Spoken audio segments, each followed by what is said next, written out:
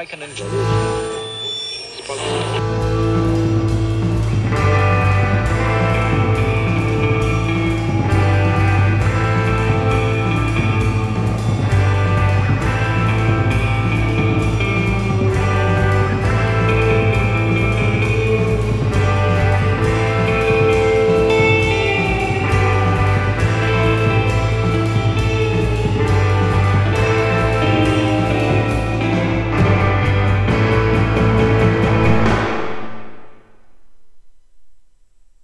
Back in 1990, I was cast in a play in Montreal, a two-hander, about two young men in a relationship.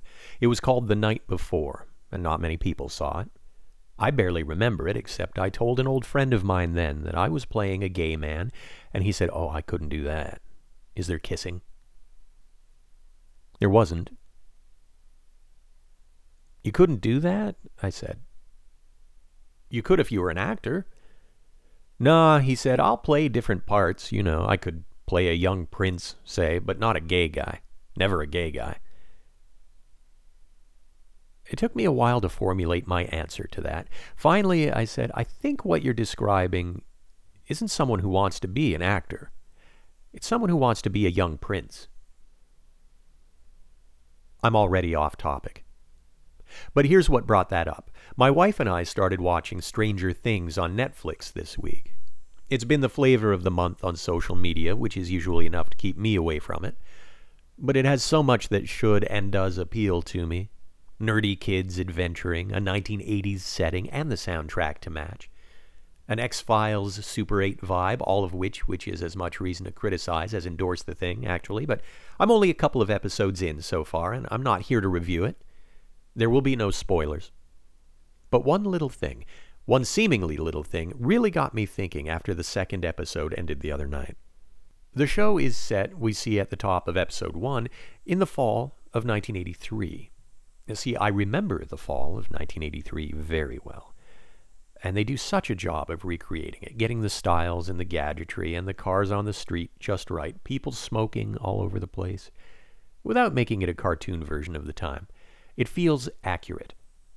And so much praise has been heaped on the synthy theme music, too, which is fine. It's when we get into the use of the hits of the day that I feel my eyes begin to narrow, my lips to purse. The use of The Clash, doing Should I Stay or Should I Go, is a little on the nose, but I have to say I'm surprised I haven't seen it appear on film before, so what the hell? Would teens at a pool party be listening to Modern English do I Melt With You? Sure, I buy it. But there's the first red flag. I Melt With You is remembered by fans of the 80s teen movie catalog for its use in Martha Coolidge's Valley Girl, the movie that helped make Nicolas Cage a star. And here's the thing. The writer, director, creators of Stranger Things are Matt and Ross Duffer, twins, born in early 1984. They clearly love the era, and I know love the films and music too, as do I. But look, closing the second episode with the Bangles cover of Simon and Garfunkel's Hazy Shade of Winter. They may as well have used Drake's Hotline Bling. It couldn't have felt less appropriate to me. Well, no, even I could argue the merits of using it. It's a great cover of a decent song. It evokes the 80s, but isn't as dated as Walk Like an Egyptian. It's also suitably eerie. Though the setting is fall, not winter, but that's me being too literal. I know.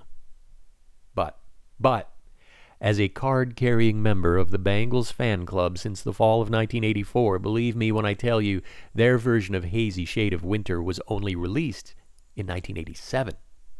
Late 1987. You can argue that 3 years isn't that big a deal, and I will tell you you are as wrong as a human being can be.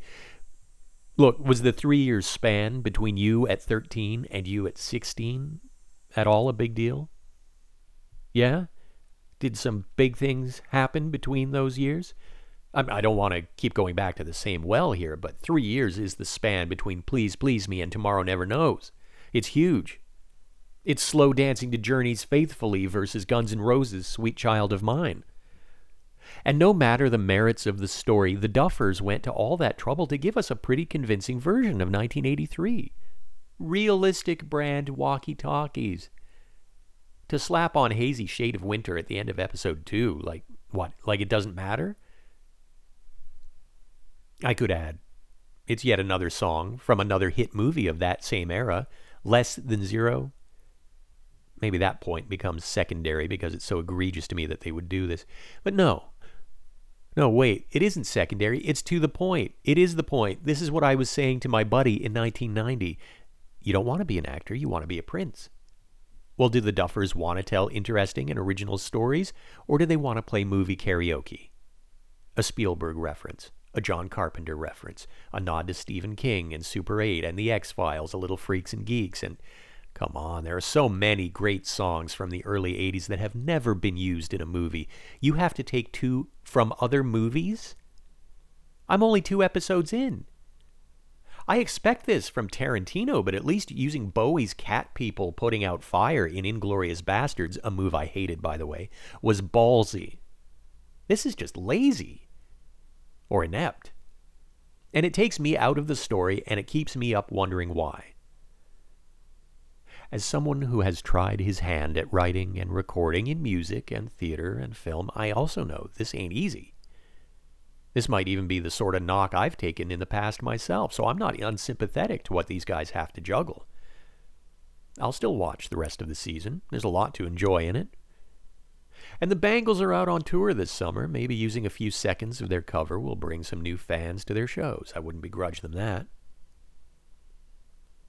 But if the Duffers pull that kind of stunt again, my wrath will rain down upon them with the white-hot intensity of a trillion suns.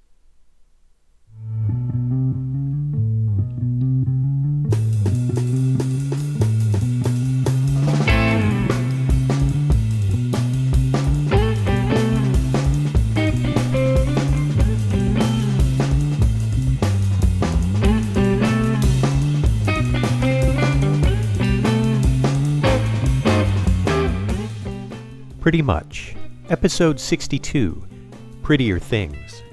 Written and read by Scott Clarkson. Music by Garner Firebird.